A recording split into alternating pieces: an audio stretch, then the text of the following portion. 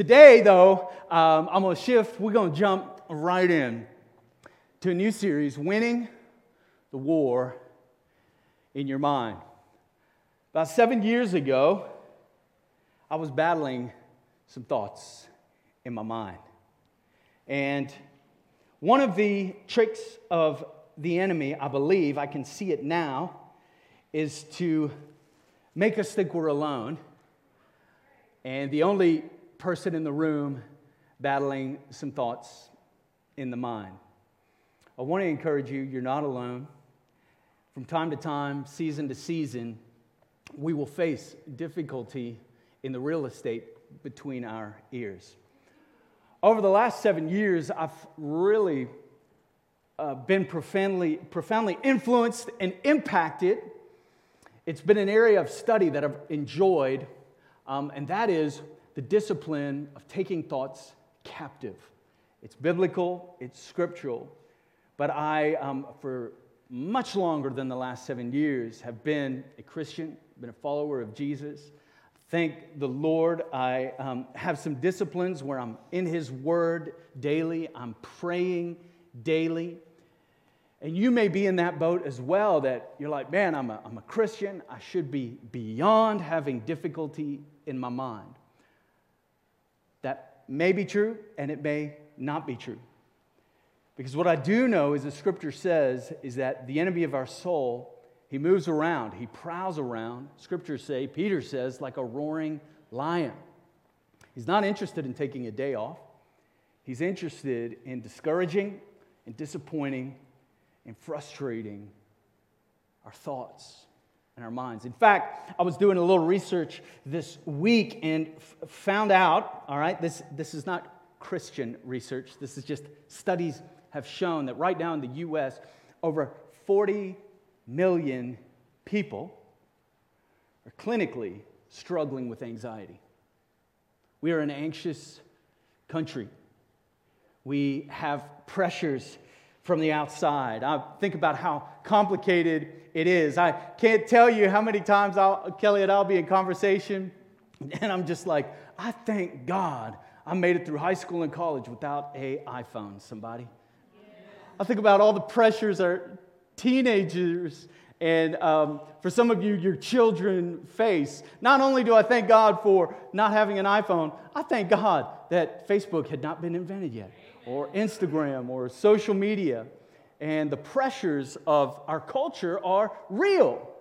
It's not for us to look away or to dig our head in the sand. I mean, that's one way you can tackle life. But I think a better way is to look things in the eye and the reality that we live in and know that God meets us in that place.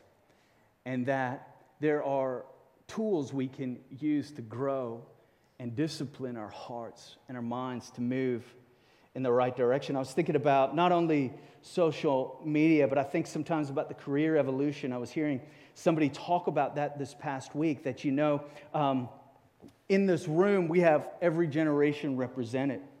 Well, even for me and the generations ahead of me, life wasn't that complicated in the sense that you went to school. For many, you went to college or you went to trade school, and then what did you do? You got a job, and you were set. Culture and society has complicated things. Young adults sometimes are graduating with so much debt that they're going to be landing in a job that will never be available to pay that off or to even sustain the career they're in. Not only that, you add the influence of the comparison trap, which has only grown and grown and grown to such a degree that many people, one of the underlying themes in our souls is that we never measure up. And then we have a little bit of downtime, so we're going to chill, we're going to rest. So what do? We do two things. We watch Netflix. Not you, people outside of here. So we watch Netflix, and then we get on social media at the same time. And so while we're entertained here, we continue to feel unworthy here as we scroll and realize the cookies we made were not as good as the cookies other people made. Or they got that new job we wanted. or they got that raise we thought we deserved. You know the comparison trap. It's a very real situations, very real circumstances. And I think it's one of the tools that the enemy floods our souls with. FOMO, you familiar with the term FOMO? It's the fear of missing out. It's one of the baits, one of the traps of the enemy. And how does he do it? Does he do it in real time? No, I think it's out in the air, so to speak, in the spiritual realm, that he floods our minds to get us, listen, to get us into an anxious state. So 7 years ago, I was in an anxious state. For me, I'm just talking about me, something Kelly says I'm very good at. Yesterday, she was sharing about her, and I have a gift. I don't know what it is. I can bring it right back to me. And then she's like, we're not talking about you right now. And I said, well, what a loss. I'm just kidding. Where was I? I'm going somewhere. Okay, so 7 years ago, we had a new church plant, new leaders, new members. We had a new child on the way. 10 months earlier, moved to a new area, new friendships, a lot of new. And I was swept up in a current of anxiety, but here's the kicker, and negative thinking. I want to just share two truths with you. You will have anxiety. But as I hope to today, it's what we do with our anxiety that's the game changer in our life. Yes. Physiologically, you need anxiety. You do.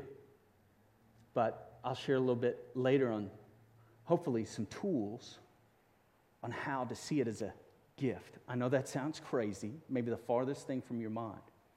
But we'll get to that in a little bit. I was experiencing a lot of new, a lot of differences, a lot of changes, a lot of new people. Maybe you've been there. Maybe for you, you're in a new state. Maybe you're newly married. Or maybe it's a new school year. Or as parents, maybe it's a new school year and some of your kids just went off to school for the first time. Maybe you're in a new career, a new relationship. Maybe you were single and now you're not. Maybe you were married and now you're not. It's a new season. And with that newness, sometimes, many times, it makes us vulnerable, and that's okay.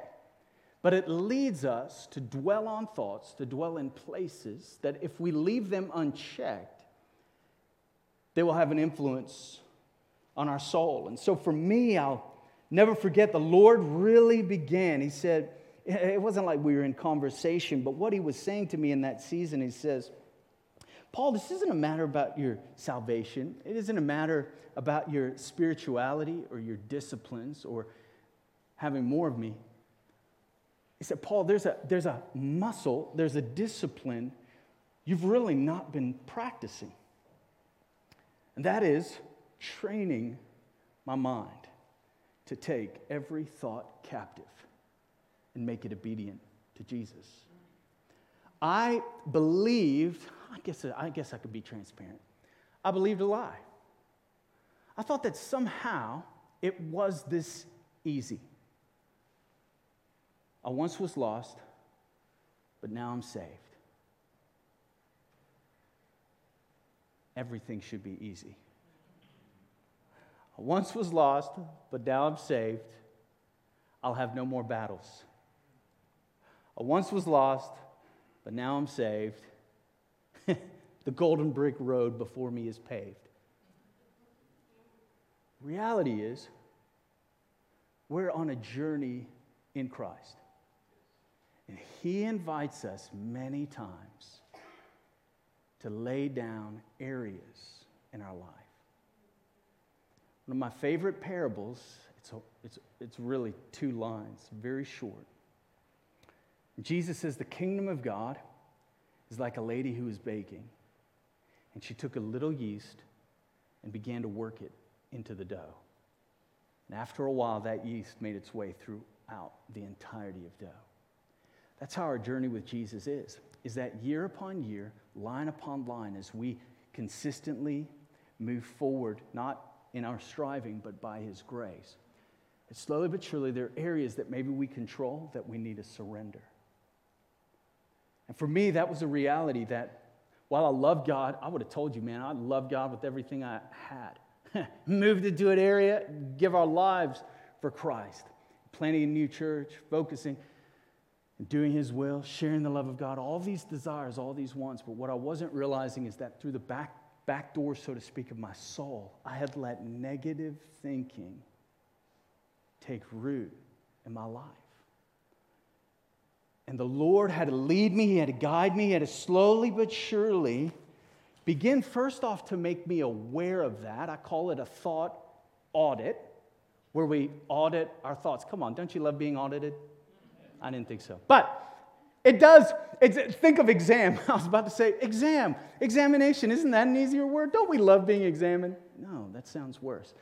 But a thought audit, I had to begin to put like a filter in front of me that when I would hear others' anxieties, or whether I'd hear others' fears, or whether I would see things and compete or compare or contrast, or whether the enemy was attacking me with the most obnoxious lies, I had to begin to put a filter before me of truth and untruth, of lies and God's word, God's ways, God's will.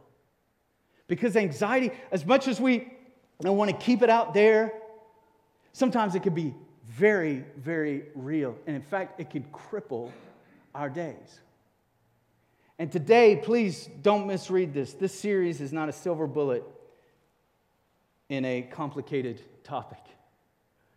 It's a simple message that I hope can equip us in a direction for our lives to go. Science has really shown the power of the mind, the power of our brain. And I learned from a Christian, South African neuroscientist who had been practicing for several decades before she shared some of her results. But God's word, the truth of who God is, can actually be woven to shift some of the DNA in our brains in a kingdom-centered way. It's remarkable. It's remarkable to think about. For me, the area the Lord had to deal with, I should say, is some of my negative thinking. And so I don't want to propose this is you. I certainly am not projecting any of this on you. But over the years, I've seen how negative thoughts can take root in people's lives. And I don't know about you, but do you ever find yourself thinking things like this? I can't change. Even if I try, I'll always be stuck. I can never get out of debt. I think I've got a slide for this. I can never get out of debt. No matter what I do, I'll always struggle financially. No one really loves me, and if they knew the real me, they'd not want to be in my life. I'm not good at relationships. When we start to grow closer, I always do something to mess things up. People in my family struggle with their weight. I'll never like my body. I can't get close to God. I'm sure it's my fault. There must be something about me that keeps me from experiencing God like others do. What about this one? When I look at what others post on social media, I feel like my life never measures up. What's interesting is the moment, science would tell us, the moment we have a thought, it's easier to have that thought again. The moment I have a thought, it's actually easier to have that thought again. And a lie can be easier to have again and again and again and again. Think of the way the enemy tries to discourage our hearts. I don't know if you've ever faced this. Have you ever faced this? Life is good. The day is going great. And in a matter of a couple hours, you don't know where, you don't know why, but you're just meh. You're just blah. Not every time. Sometimes it's physiological. All right? We are humans. Okay? Sometimes we just need some food. We just need to get our blood sugar up. But sometimes, I've noticed in my life, as I've been practicing and beginning to take negative thoughts captive, I've realized that sometimes it just begins with a false idea about my future. We all have different pressure points. For me, sometimes it's in my future. The enemy's like, this will never happen. It'll never work out. You need to freak out right now. Fear, fear, fear. False experiences appearing real. That's sometimes for me, but I've met people that life is good, their relationships are healthy, but they have such a succinct, specific fear of abandonment. Marriage is strong-ish. Family's good. Work is great. Life is good, but the enemy has fostered a sense of abandonment because of their family of origin. Maybe a parent took off too soon, was never faithful or committed. I mean, this is the life we live. Not only is it the life we live, it's the life of those around us. And so think about our lives and what we're experiencing, and then we go to work. Some of you step into a tremendously anxious environment where your coworkers or your boss just perpetuates anxiety, fear, and doubt, and lies, and it begins to take root in our lives. I'm glad to say the scriptures aren't silent when it comes to our mind, and when it comes to our thoughts, and when it comes to counteracting our untruths that we've let on the inside. Scripture shares with us, again, what am I doing today? I just want to maybe invite you to think about, every pun intended, some scriptures and some direction for your future. I've got a couple verses just to look at. It's from Paul. It's 2 Corinthians chapter 10, verses 3 through 4. 2 Corinthians chapter 10, 3 through 4. Paul gives us a little clue, gives us a little understanding into how he tackled his thought life. It says, "For though we live in the world, we do not wage war as the world does. The weapons we fight with are not the weapons of the world. On the contrary, they have divine power to demolish strongholds." First thought, let me just share with you, you have a spiritual enemy. And your spiritual enemy is working in the spiritual realm. Many times, behind the scenes, he is intentionally targeting our faith, of course. He's intentionally targeting our lives to cause disunity, discord, to disrupt what the kingdom of God is doing. And in the life of Paul, if you read the book of Acts, you'll see the foremost evangelist for the kingdom of God outside of Jesus suffered the most. Everywhere he turned, it was like a new level of distraction, a new level of disappointment. Not only when he church planted, maybe not as many people came as he thought, but then on top of that, he would get drugged out into the streets and beaten with rods. How many of you know that's a very bad day? No, you thought middle school was rough. Read the book of Acts. No. But I say that to say, Paul was facing not just things in the natural, but in the supernatural as well. And he's telling his listeners, he's telling the readers of the Bible that you got to wake up. You got to be alert. And it's important. That's why it's so important that we show compassion, that we show love, that we show care, that we live unselfishly, because everybody is facing a battle. Everybody is facing a difficulty, a disappointment, and I don't care how well our masks fit this morning. All of us are walking through some form of missed expectations, of a broken dream, or a difficulty of some sort. Every single one of us. But here's a beautiful thing, is that Paul says you're not alone. Paul says God's word is faithful and you can trust him no matter what circumstance or difficulty you're walking through. And he's not casual.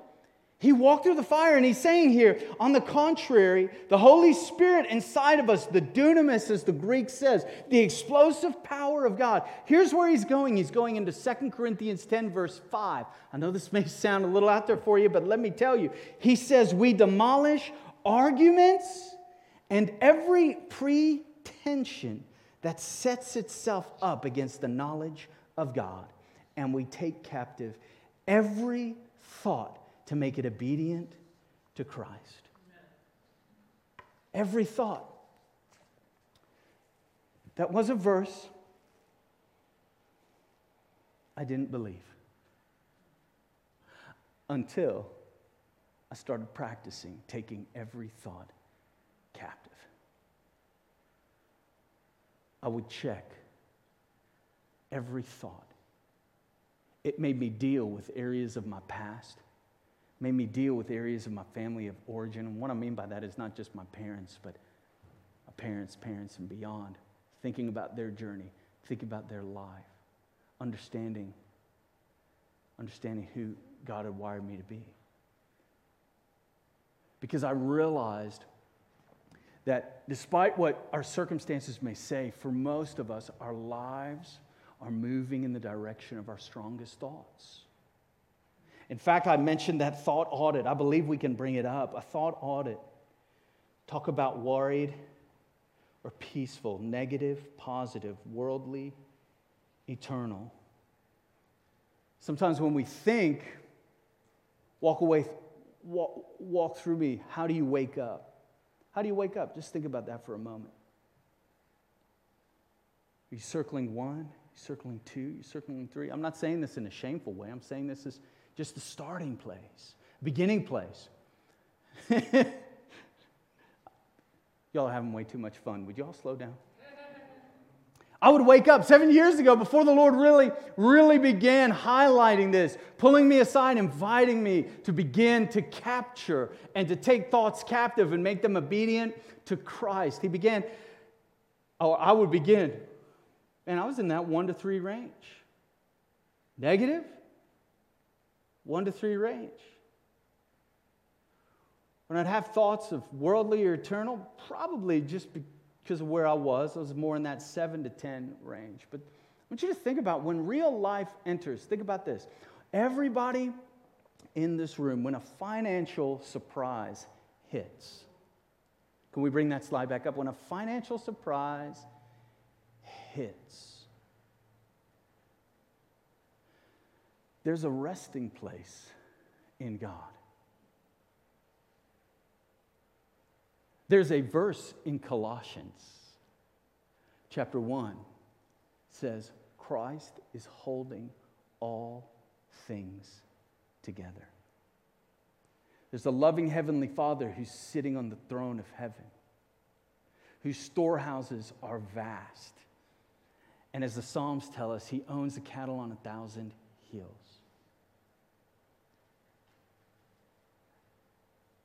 But I had to begin to practice those truths. So when a financial surprise hits, I remember new church, then we found out new child. And physiologically, I was a little jarred. It was a little tense. My worry-ometer was high. You work into a workplace, you found out somebody was talking behind your back. You ever experienced that? How many of you, just show of hands, anybody talk behind your back? The rest of you liars? No, I'm kidding. It's a very real part of life, but how many of you know? There's a resting place. A battle belongs to the Lord. God can defend me more than I can control and try to defend myself. It's very real experiences in life. So often we can be so consumed mentally that we have our eyes on worldly treasure, worldly things of life, that we need a pivot, if you will, to think of the eternal truths, the eternal ways of life. And so, 2 Corinthians, how do you, all right, if you're asking me, which I appreciate, how do you begin to take things captive? 3 simple truths. Knowing, naming, diffusing. You're like, did I just step into science class? No. Knowing, naming, diffusing.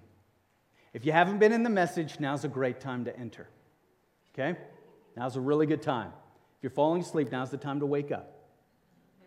This is going to be very, very helpful for you. This week, I want you to practice knowing, naming, and diffusing. Your anxiety doesn't need a proof text. When you're physiologically going down the road and your inner being is discouraged, throwing a verse at it may help. But rooting yourself in that verse and then doing the hard work, knowing, naming, diffusing. Knowing you're anxious. Knowing it, just recognizing something's off on the inside. I can't tell you where it started, what started it, but my voice is moving a little faster. I'm starting to sweat. My heartbeat's going up, knowing it, knowing just that something happened, jarring, knowing it, and then slowing down calmly.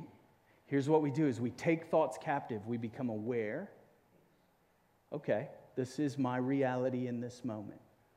There's a financial surprise, hypothetically. There's a surprise with my child. I'm knowing where it's coming from. I'm naming it. I'm doing the hard work, taking the steps. I'm actually naming it. And then here's what I'm doing by diffusing it.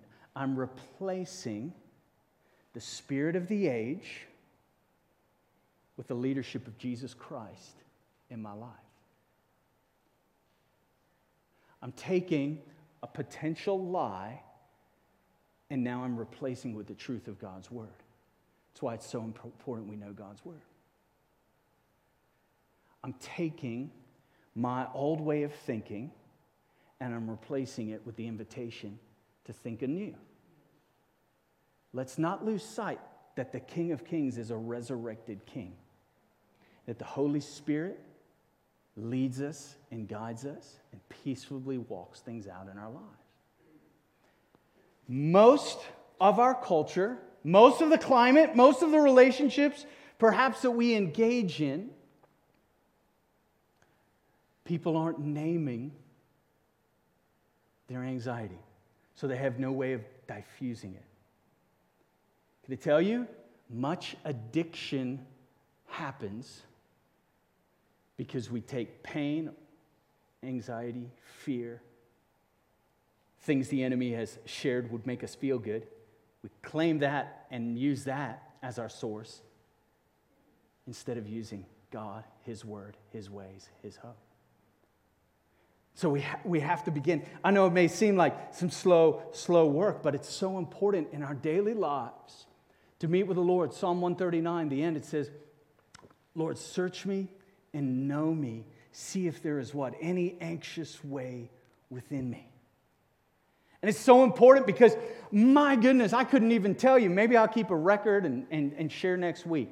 Probably not going to happen. But I can't tell you how many different anxious thoughts flood our minds at any given time. Let alone, all of us are having 30,000 thoughts a day. Come on, pat your back.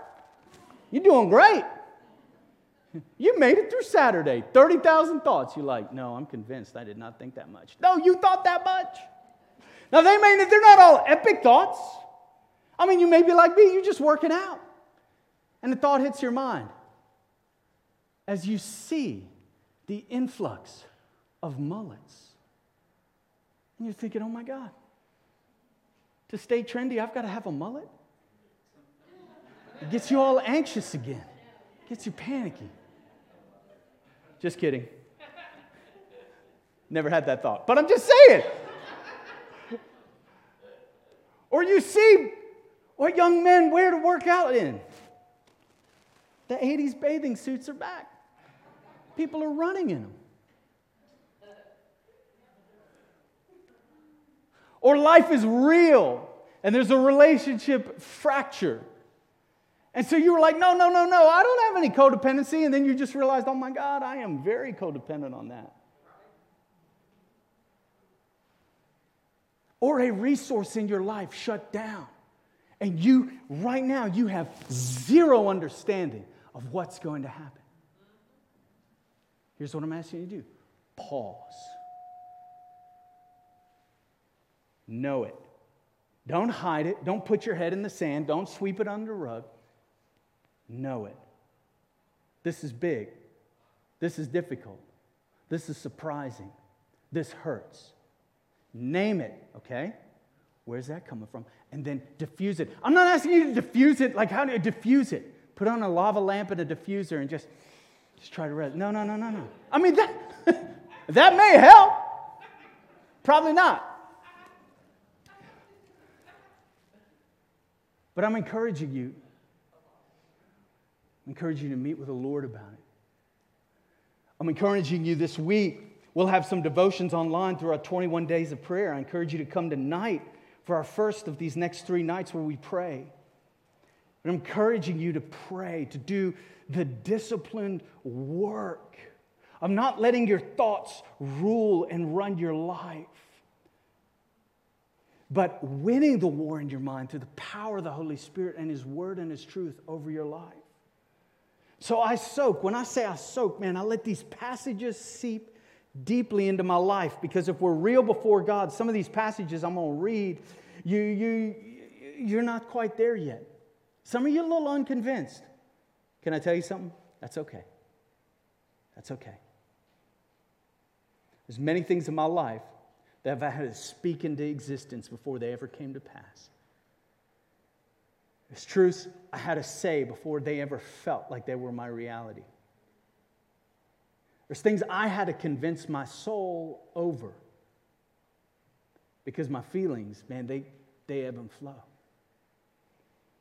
But I began to replace some of these negative thoughts. I had them, so I know, oh my God, what's going to happen, Lord? I can drop from knowing to naming very quickly. But how am I going to diffuse that? I'm saying simple things. Jeremiah 29:11. And sometimes that's it. Sometimes that is it. It's not complicated. But it's reading, I know the plans I have for you. God, are you convinced? He's convinced. I know the plans I have for you. Plans to prosper you and not to harm you. Plans to give you a hope and a future. Philippians 4:13. I can do all things through Christ. I know you may not feel that. I know you're approaching obstacles and you're thinking, man, they're too big. This is too difficult. This has gone on for too long. What I want to invite you into is begin to take those thoughts captive. Begin to take those thoughts captive. Begin to take those thoughts captive. Make them obedient to Christ. The Lord is my shepherd. I lack nothing. I spent a year with Psalm 23:1. A year with it. Like, God, could you prove this to me? Because right now, I don't know. I spent a year. And the Lord just began to open my eyes. I spent a year, y'all going to be really encouraged. I spent a year with sometimes 2 words. 7 years ago, my most anxious time, the Lord showed me the Lord's Prayer. Showed me daily bread. Because when I looked out on the horizon, I didn't know. I had the jitters. The Lord said, that's fine. Just ask me for daily bread. Daily bread, daily bread, daily bread. Slowly but surely, the Lord began to give me the infrastructure in my inner being. I'm telling you, most people, sometimes many Christians, they do not want anything to do with this. But I want to invite you and I want to encourage you, especially these 21 days, as we go through this series, Winning the War in Your Mind. First, recognize, man, everybody is facing and fighting a war, a battle. But know that through Christ, we can have His peace. We can have His hope. We can have His calm. Sometimes in the intimacy and in the power of knowing and diffusing, we recognize it's not just a more prayer. It's not just a more Bible. It's not just a more church. Not just a more community. All of those are vital, vital. Hear me loudly say that. But sometimes we just need to talk to a trained professional counselor. That amen was way too soft. Amen. Sometimes we need help. But if we're not careful, here's what we do. We keep busy, we keep busy, we keep busy, we keep busy, and we keep competing. We keep competing, and we keep trying to earn our way through. And we land up being more exhausted than we ever should have been.